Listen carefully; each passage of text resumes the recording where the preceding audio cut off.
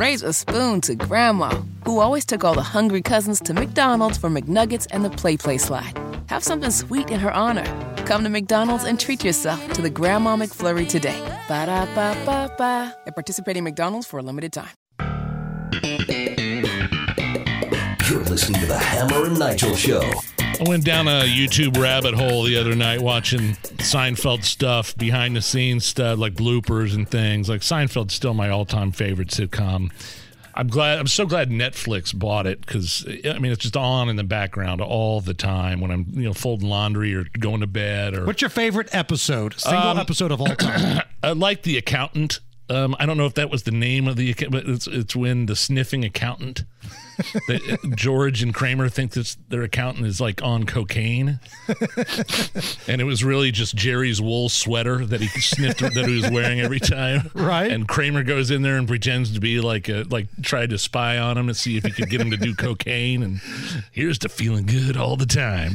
But I never knew that, like, Elaine, who was played by Julia Louis-Dreyfus. And it's something I've just noticed all the time, but never really thought about. Every time she walked into Jerry's apartment, you saw her head straight to the refrigerator. Every time in every scene when she walks in.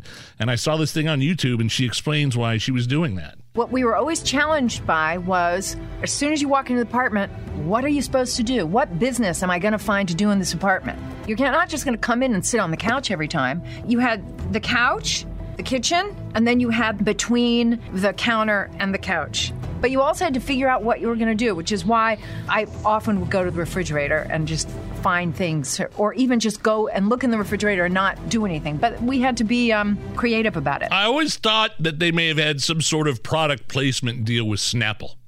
They were always offering their guests Snapple or drinking a Snapple. I loved Snapple when I was a teenager. Oh, I did too.